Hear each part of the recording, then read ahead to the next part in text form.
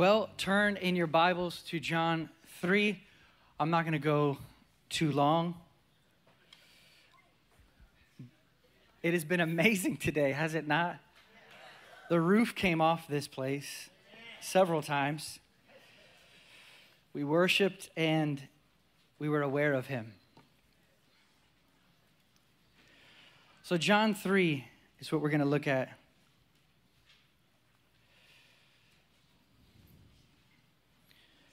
But before we read that text, I'm just going to say something over the house.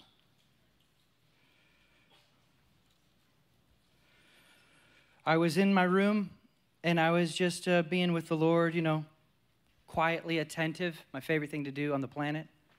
Just remain quietly attentive. No music, no sounds, except for my wife rustling around in the room a little bit. Just quiet. Like this. The internal bend towards the Lord. Just sustaining the sweet sense of his presence, recognizing that in that nothingness is everything. Just like there's no need to do anything, no need to make anything happen. He's the happening. He's the doing. And I just enjoy like this. Attentive. Thank you, Lord. Whew. And as I was doing that, the Lord spoke to me for William. And I believe swallowed up in William is the work here.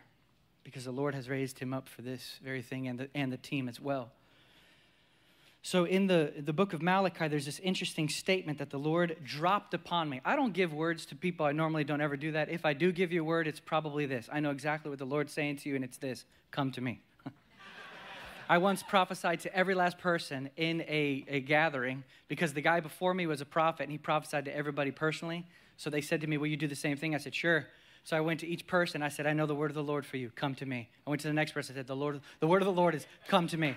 I did it to every last person in the place because I know this is something you can bank on Jesus saying every single day of your life. Come to me. Lord, but I'm having an issue right now with my flesh. Come to me. I'm having a problem with my wife. Come to me. I'm having a problem with my finances. Come to me. And no matter what you bring to him, he's saying, bring it to me. And so the Lord dropped this upon me. So I'm saying this is not normal for me, but the Lord came upon me with words. I feel very similar to the language. I can't say it's the same thing, but it felt similar to the prophets. The word of the Lord came to me, or the oracle or the burden of the Lord came upon me, as the prophets would say. And this happened to me, and I saw this phrase here. It says, in Malachi, it says, my covenant may continue with Levi, says the Lord. My covenant may continue with Levi. There's a covenant with Levi. And then look at what the covenant is. He says, my covenant with him was one of life and peace. I gave them, life and peace, to him as an object of worship. So he worshiped me, and he stood in awe of my name. True instruction was in his mouth, and unrighteousness was not found on his lips. He walked with me in peace and uprightness, and he turned many back from iniquity. For the lips of the priest should preserve knowledge, and men should seek instruction from his mouth, for he is the messenger of the Lord of hosts. But as for you, if you turn aside from these things, he goes on to name some terrible things that happen. If you turn aside from these things, one of which is he will smear the dung of your festivals on your face.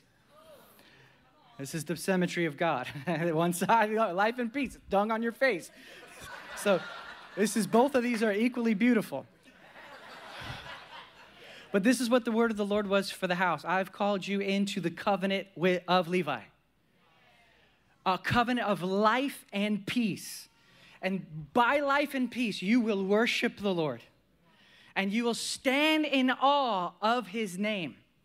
And this house shall be a house of true instruction. And no unrighteousness shall be named among you in Jesus' name. You will walk in the presence of the Lord, in his peace and his uprightness. And you will turn many back to the Lord. In Jesus' name.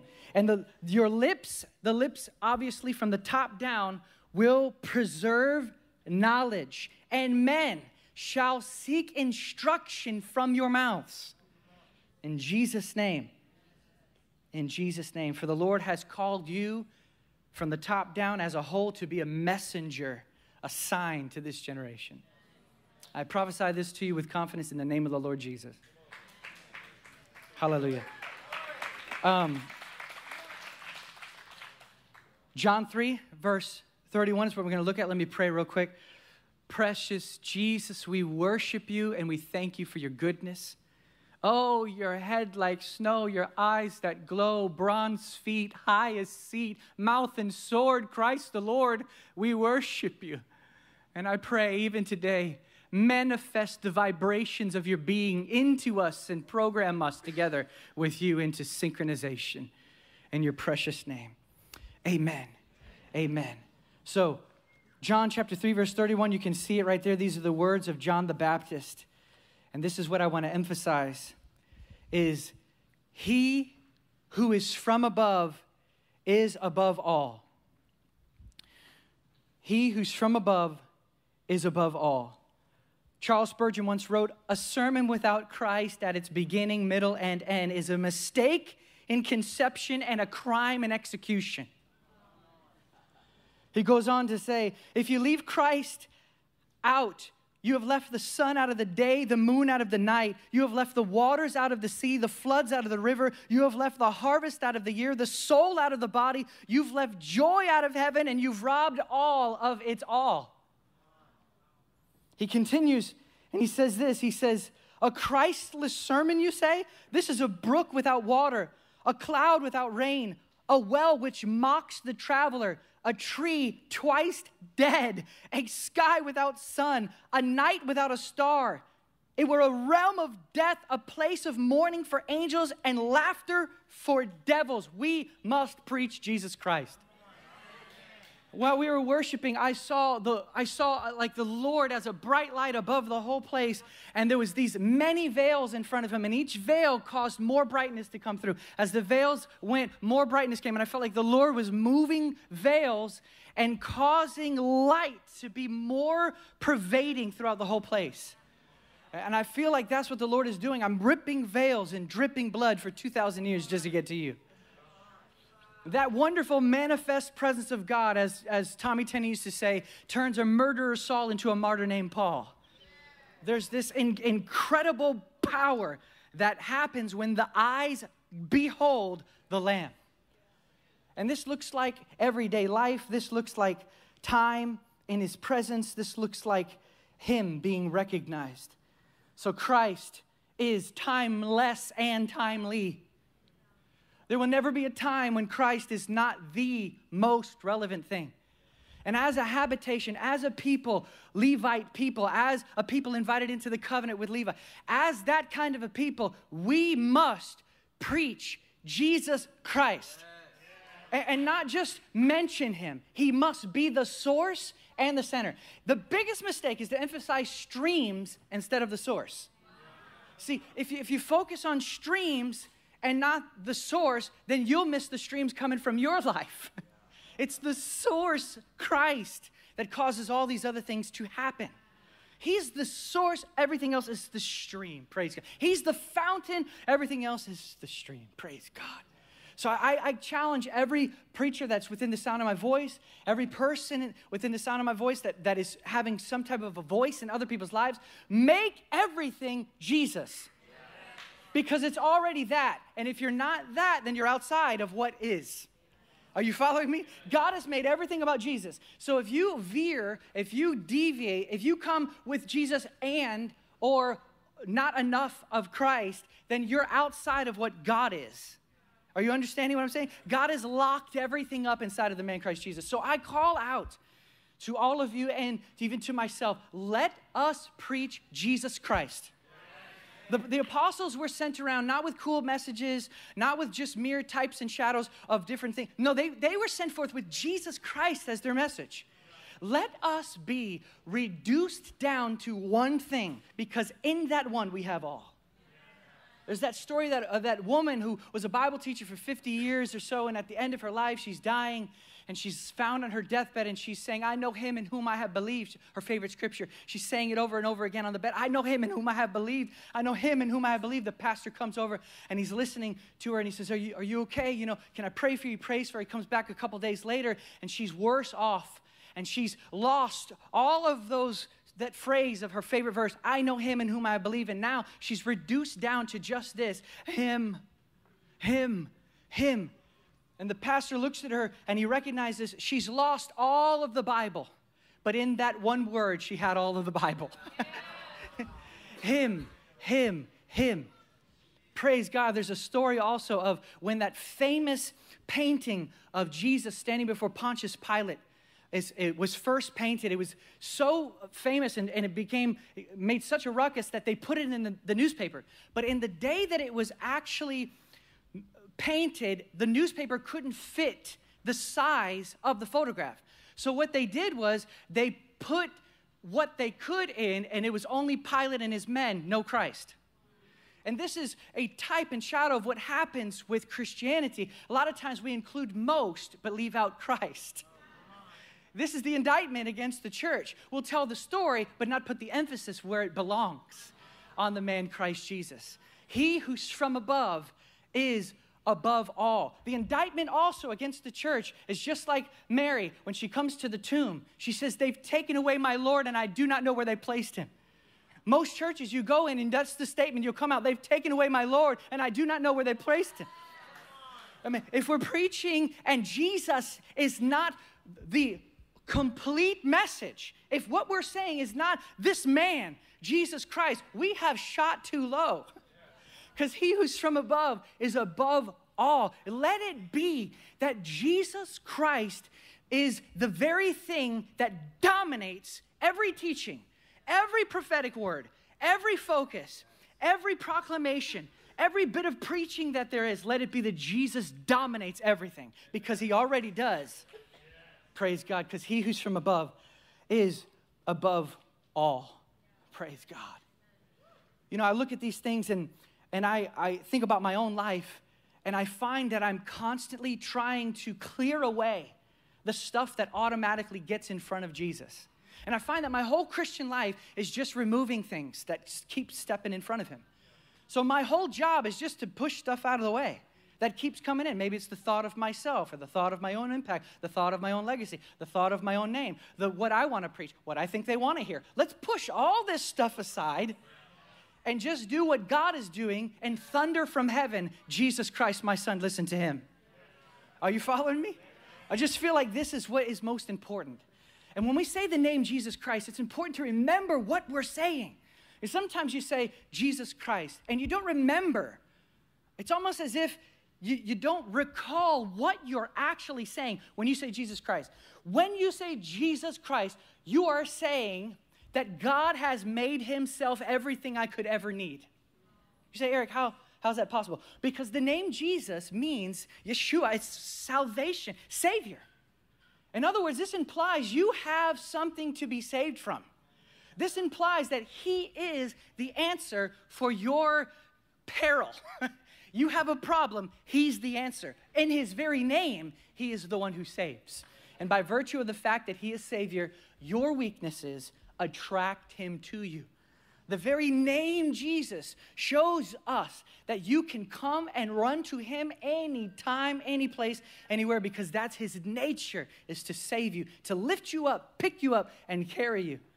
Jesus, that name, is I've come to save you. But Christ means something specific. You know, in the Old Testament, 3 types of people were anointed: prophets, priests, and kings. And when you say anointed, it means to be smeared, the oil smeared upon you. And these men are smeared: a king separated for that purpose, a prophet separated for that purpose, a priest separated for that purpose. But Jesus Christ is the smeared one of God. He is the prophet, he is the priest, he is the king. You say, Eric, we know this, but here's how it applies to your life. When you forget that he's king, you start trying to rule your own life and wear the crown on your own head. And when we say Jesus Christ and we worship Jesus Christ, we are proclaiming him as king. most people's lives are burdened down and weary because they're trying to wear a crown that's too heavy for their heads. You cannot wear a crown made for a God. So take it off your head and put it on the head that it belongs. Listen, let Christ wear the crown he bought with his own blood. That's king. That's king. Now, priest is very important because you can't make it without a priest. You need somebody to stand between you and God. Because I don't know if you've recognized this, and let me save you the suspense. We're not sinless. Can I just save you the suspense? And you're not going to enter into a, quote, Christian perfection in which there's no possibility of sin anymore. So I just want to show you that. You guys know that already? Okay. If not, you need to just open your eyes a little bit to what you are. You need a fresh revelation of your vileness. Some people don't even want to remember this about themselves. Listen, it's a good thing to remember that you deeply need Jesus. The old Puritans used to pray this: grant me to feel my need of your continual saviorhood. Grant me to feel my need of your continual saviorhood. We need a priest, someone who stands in our place, stands before us, before God. The scripture says, if anyone sins, we have an advocate with the Father, Jesus Christ, the righteous one, the Christ. He is the priest that you need. I've said this many times, but it's one of my favorite quotes. I've just recently become good friends with Dane Ortland and his incredible book, Gentle and Lowly. I recommend it to everybody. He says this in it. He says, the things about you that make you cringe most make him hug tightest. That's priesthood. Jesus doesn't just meet you in your need. He lives there. That's priesthood. You're going to need me, and here I am. We need also not just a priest, we need the prophet. We need him to be prophet to us. Does that make sense to you? Because how are you going to hear without Jesus? He is God's incredible speaking. And the thing is about this prophet, this priest, this king, all of these wonderful garments that he wears, these facets of his being, they bleed into each other to make the perfect solution to everything in your life. This is, in all three of these things, merged into each other, bleeding into one another. You have in him everything that could ever be needed in Jesus the Christ, the Savior who is prophet, priest, and king. So let us preach Christ above all things. You see, many things are good for something, but only Christ is good for everything. What I mean by that is like bread has a quality about it, and water has a quality about it. Clothes have a quality about it. Medicine has another. But the thing is that they don't bleed into each other. If you're thirsty, eating bread is not going to help you. If you need medicine, clothes are not going to help you. See, they're good for something, but they don't bleed into each other to be perfection. But Jesus Christ is bread for the hungry. He's water for the thirsty. He's clothing for the naked, and he's the physician to the sick. All of his attributes bleed into each other to be the constellation in the sky of everything that you could ever need. He's not just one north star in the sky. He's the entire constellation. Every light that you need, Jesus Christ is. Christ is all. And to look elsewhere is vanity. To look elsewhere itself is unbelief in Jesus the Christ. Are you following me? This is what destroys people's lives. Unbelief in Jesus Christ. They may profess Jesus Christ with their mouth, but to believe that in Jesus Christ is to receive him as everything. That's why I say to you, to say Jesus Christ is to say God has become everything I could ever need. He is the all-sufficient one. You know, some people believe that El Shaddai means the all-sufficient one. I know it's debated in some circles, but regardless of what you think El Shaddai means, when it's mentioned in Psalm 91, verse 1, when it says, he who dwells in the secret place of the Most High shall abide under the shadow of El Shaddai. The entire Psalm 91, is God providing himself as everything that a man could ever need in Psalm 91. So if El Shaddai means he is the all-sufficient one or not, we see in Psalm 91:1, he shows himself to be that. And the interesting too is that in Genesis 17 and also in Genesis 28, there's two specific instances where El Shaddai is mentioned. The first one is with Abraham. He tells him, I am El Shaddai, and Abraham's name changes from Abram to Abraham. And then in 28, you see the same thing. God tells Jacob his name is El Shaddai. And when he hears that name, he changes his name from Jacob to Israel. So you see, name changes happen when in a revelation of God being everything that you could ever need. The more we realize Jesus Christ is everything I could ever need, the more transformation will take place in our lives. As a matter of fact, each transformation in your life is one more area in which you recognize he's actually everything I need. I want to be transformed. Keep looking at Jesus because he'll keep showing you he's everything you need, and that's where the change happens. Praise God. I love that it's that way. So he is a wealth, Christ, and his unrivaled charms. He is a wealth of thought and feeling, praise God. You know, people like to shoot against feelings. Everywhere I go, there's people aiming guns at feelings. But it's like, let me just break it down for you for a second. If I put a Glock 17 in my hand and I pointed it at your face and you know that it's not real, you're going to be like this, get that out of my face. But if I point a Glock 17 at your face and you know and believe that it's real, you're going to feel something. Do you understand what I mean? So when you say Jesus Christ, if you don't believe that, you're not going to feel anything. But if you say Jesus Christ and you believe it, you better believe you're going to feel something. Praise God. Praise God. Even in the crackle of the flame, the martyrs sung of his infinite charms. Jesus above all. He's a shepherd for your provision and also a sheep for your pardon. There's nobody like this. I challenge you as I challenge myself. Let's find a way to preach Jesus in every possible way we can. I reach out to you. I lay a red carpet out. I say, come on, let's all walk on this red carpet and try to exhaust the inexhaustible riches of the man, Christ Jesus. Let that be our goal. I'm going to look in this book and I'm going to try to exhaust everything I can find about how God has one thing on his mind, and it's his son. Praise God. So the prophet carries beautiful words. This Christ carries beautiful words, better than any other prophet, by far. What other prophet can say, come to me? All ye who are weary and heavy laden, and I will give you rest. Take my yoke upon you and learn of me, for I am meek and lowly in heart, and you'll find rest for yourself. What prophet can say that? None. Only Jesus can say that. What other prophet can say, I am the way, I am the truth, I am the life? The prophets would come and they would say, this is the way. Jesus says, I am the way. They were prophets. He's the prophet. Praise God. We look at Jesus and we see that he says statements like, do not worry about your life. Who can say this? He says statements like, do not let your heart be troubled. Believe in me. Who else can say things like this? I'm with you always, even unto the end of the earth. There's no prophet like Jesus Christ. Praise God. And he's also this great high priest.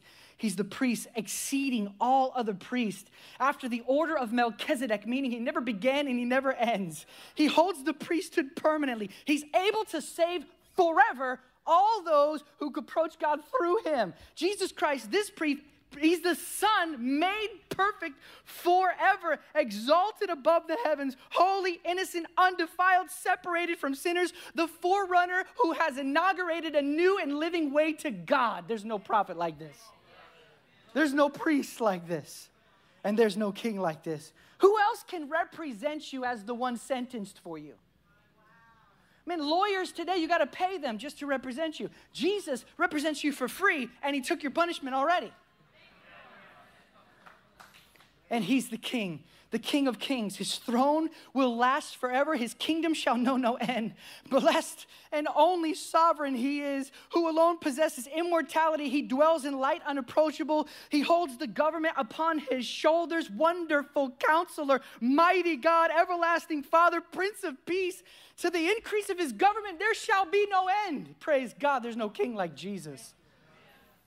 We need Jesus Christ again and again to show himself as everything we could ever need. In the prophet, in the priest, in the king. Oh, if I could just push the door open to his chamber just a little bit, one of his light rays will come out and reduce you down to one desire. which is to gaze upon his beauty, dwelling in his presence forever. Praise God. This is what I'm looking for. This is what I desire above all other things. Jonathan Edwards once wrote, the sight of the beauty of Christ bows the will, and draws the heart. So the more you turn your eyes upon Jesus, the more your heart will bow, your will will bow, and your heart will be drawn to him. You say, Eric, I'm just weak in my desire for the Lord. Look upon Jesus Christ. As you look upon Jesus Christ, he will bow your will, and he will draw your heart. As Ruth Paxton said, he conquers your will by melting your heart. By seeing him, he just melts the heart away, and then he literally dissolves your ability to resist him by seeing the splendor and majesty that he himself is. See, that sight of him is the source of everything. Everything is sourced in a sight of him, because he's greater than Moses, a greater captain than Joshua. He's a better king than David. He's richer than Solomon. He went higher than Elijah. He's closer to God than Enoch. He's wiser than Daniel. He's more favored than Joseph. He's the stone with 7 eyes and the lamb that was slain in your stead. Praise God. You could take each one of those things and expound them forever, because he's greater than the angels and he's higher than the priest, and every knee will bow to his exalted seat. There's 7 stars in his hand. Every crown is at his feet. Complete and perfect are his ways. He is the Ancient of Days. The earth and sky flee from his face. He's a person, a taste, a resting place, a refuge for any case. Oh, hasten the day when my faith shall be sight, and because he's bright, my clothes become white. Oh, to look at Jesus and find in him everything you could ever need. Listen, Jacob labored out of love for Rachel. For years, he labored out of love for Rachel.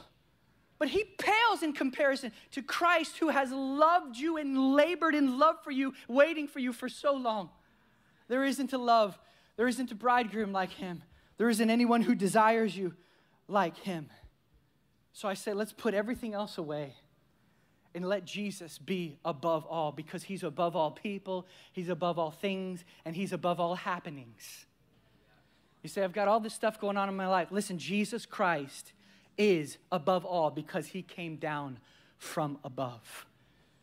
He has lifted everything up out of the earth into the heavens. And this is where I'll close. I told you I didn't want to go too long. You guys are probably warm. Yeah? Praise God. I'm going to close with this. Praise God. We can sit here in the heat and love Jesus. I feel like I'm on a missions trip right now.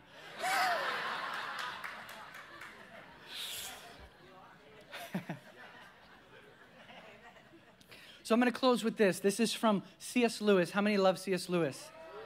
Yes, he's really something. A thinker and a worshiper. To mix those two things, you have a concoction that will blow the world up. If you're just a worshiper and you're not a thinker, you're going to have a wonderful life. But if you're a thinker and not a worshiper, you'll probably be able to affect some people in their minds. But if you can mix the two, you're a bomb. Praise God. So, C.S. Lewis says this: we have a problem. The atheist has a problem. And the problem that the atheist comes to is this, is who is Jesus Christ? He's the problem. Here's the reason why. Because his teachings are so moral and so pure and so clean, any thinking man would not fight against them. They're simple. They make sense. They're logical. Doesn't that make sense to you? You think about the practical things Jesus has said. Any thinking moral man would say, that's good. He's true. But on the other hand, the claims that Jesus made cause a major problem, because he either is who he says he is, or he is a complete lunatic that makes Hitler look sane. As a matter of fact, what C.S. Lewis says here is he says, God is either God or Jesus is either God or he's a complete lunatic suffering from the form of delusion which undermines the whole mind of man. He says, if you think you're an egg, there might be hope for you. But if you think you're God, there's no hope for you. He goes on to say, the claims that Jesus made cause a major problem for anyone who thinks about Jesus. Jesus is that line drawn in the sand. You think about this. Jesus stands up, and he's led to his execution, and he stands in front of the priest, and the priest says to him, who are you? And Jesus says, I am the anointed Son of God, uncreated, and you shall see me appearing at the end of all of history to judge the entire universe. What are you going to do with that? Either he is psychotic or he is God. This is the problem. Jesus Christ is the problem because he's the one you're going to have to bow to. Does that make sense? He goes on to say, he says different interesting statements like, I forgive your sins. Now, who can say I forgive your sins? If somebody stole $5 from William, it would probably be right for William to say, I forgive the guy, we'll speak no more of it. Because that makes sense. But if somebody stole $5 from William and I said, hey, bro, don't worry, I forgive him. That doesn't make any sense because the sin was directly against William. When Jesus goes around saying, I forgive your sins, he claims to be the one that sin is against. Who else can say that? Listen, he's a problem. Jesus Christ is a problem. You're going to have to come face to face with who this man is. And I know you love this kind of talk because you love him. We worshiped him forever. Let's look at these things about him. He goes on and he says this next one. This is insane. He says, he's then on one occasion, this man is looking down on Jerusalem from the hill above it. And suddenly comes an extraordinary remark. I keep on sending you prophets and wise men. And then nobody comments on it. And yet, quite suddenly, almost incidentally, he is claiming to be the power that all through the centuries is sending wise men and leaders into the world. What are you going to do with that statement? This man that we look at and we worship, he sits on that hill and says, I'm the one who sent everybody to you. Praise God. Jesus Christ is a major problem. He goes on to say here, he looks at the disciples and he says, no man need fast when I'm here. He says, who does he think he is that he can tell the school they can have a holiday? Jesus Christ is the problem because he who's from above is above all. And then he goes on here and he says this. He says, the most incredible statement is when they look at him and they say to him, you're not even 50 years old yet. And Jesus says, before Abraham was, I am. Before Abraham was, Yahweh. Before Abraham was, I am the one who is before all things. I am the Word pre-existent. I'm the one who made all of this, and I'm the one for whom all this was made. I am Jesus the Christ. Can you think of something else to preach? When we have a man like this, when we have a thought like this, when we have the ability to proclaim this, can you think of anything else to preach? No matter how cool it is, it pales when you put it next to Jesus. So this is what I want to end with right here, this statement from C.S. Lewis. It's powerful. He says this, Jesus, like no one else, says things like, come to me, everyone who is carrying a heavy load, and I will set that right. Jesus says, come to me, your sins, all of them, are wiped out. I can do that. Who else can say, I am rebirth? I am life, eat me, drink me, I am your food. And finally, never be afraid because I've overcome the entire universe. I say all this to say, he who's from above is above all. I issue a call to all of us. Let us reduce our message to one because in that one, we hit everything that's needed. Jesus Christ is the solution, the universal solution to all the problems of mankind. So you have a friend, you have a family member, Jesus is the answer.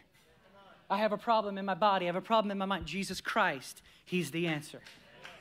I've come to proclaim Christ unto you today because we preach him so that we might present every man complete and mature on that great day.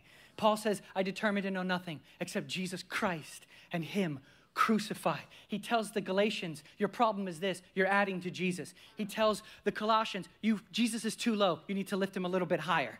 He tells the Ephesians, all growth is going to come from this man, Christ Jesus. He tells the Corinthians, this is what you're missing, is Christ crucified. You look at every single letter that Paul writes, he recalls their attention to Jesus Christ specifically revealed in the gospel. You don't have another message. I don't have another message. This isn't some Jesus movement. This is God's message to the world. And it's always been this way. There isn't certain people that are allowed to preach Jesus. Everybody preaches Christ, and we have nothing else. Are you following me? Nobody can put a monopoly on Jesus. Jesus monopolized everything already. Jesus Christ is the only message, period. So let us resolve together that this is how we will live, looking unto Jesus. And not only how we live, but this is what we will say. We will be like John the Baptist, whose whole life is reduced to this, looking at the Lamb and then calling everyone else to do the same. Praise God. Will you stand with me? Let's just make a vow together as a house for Him.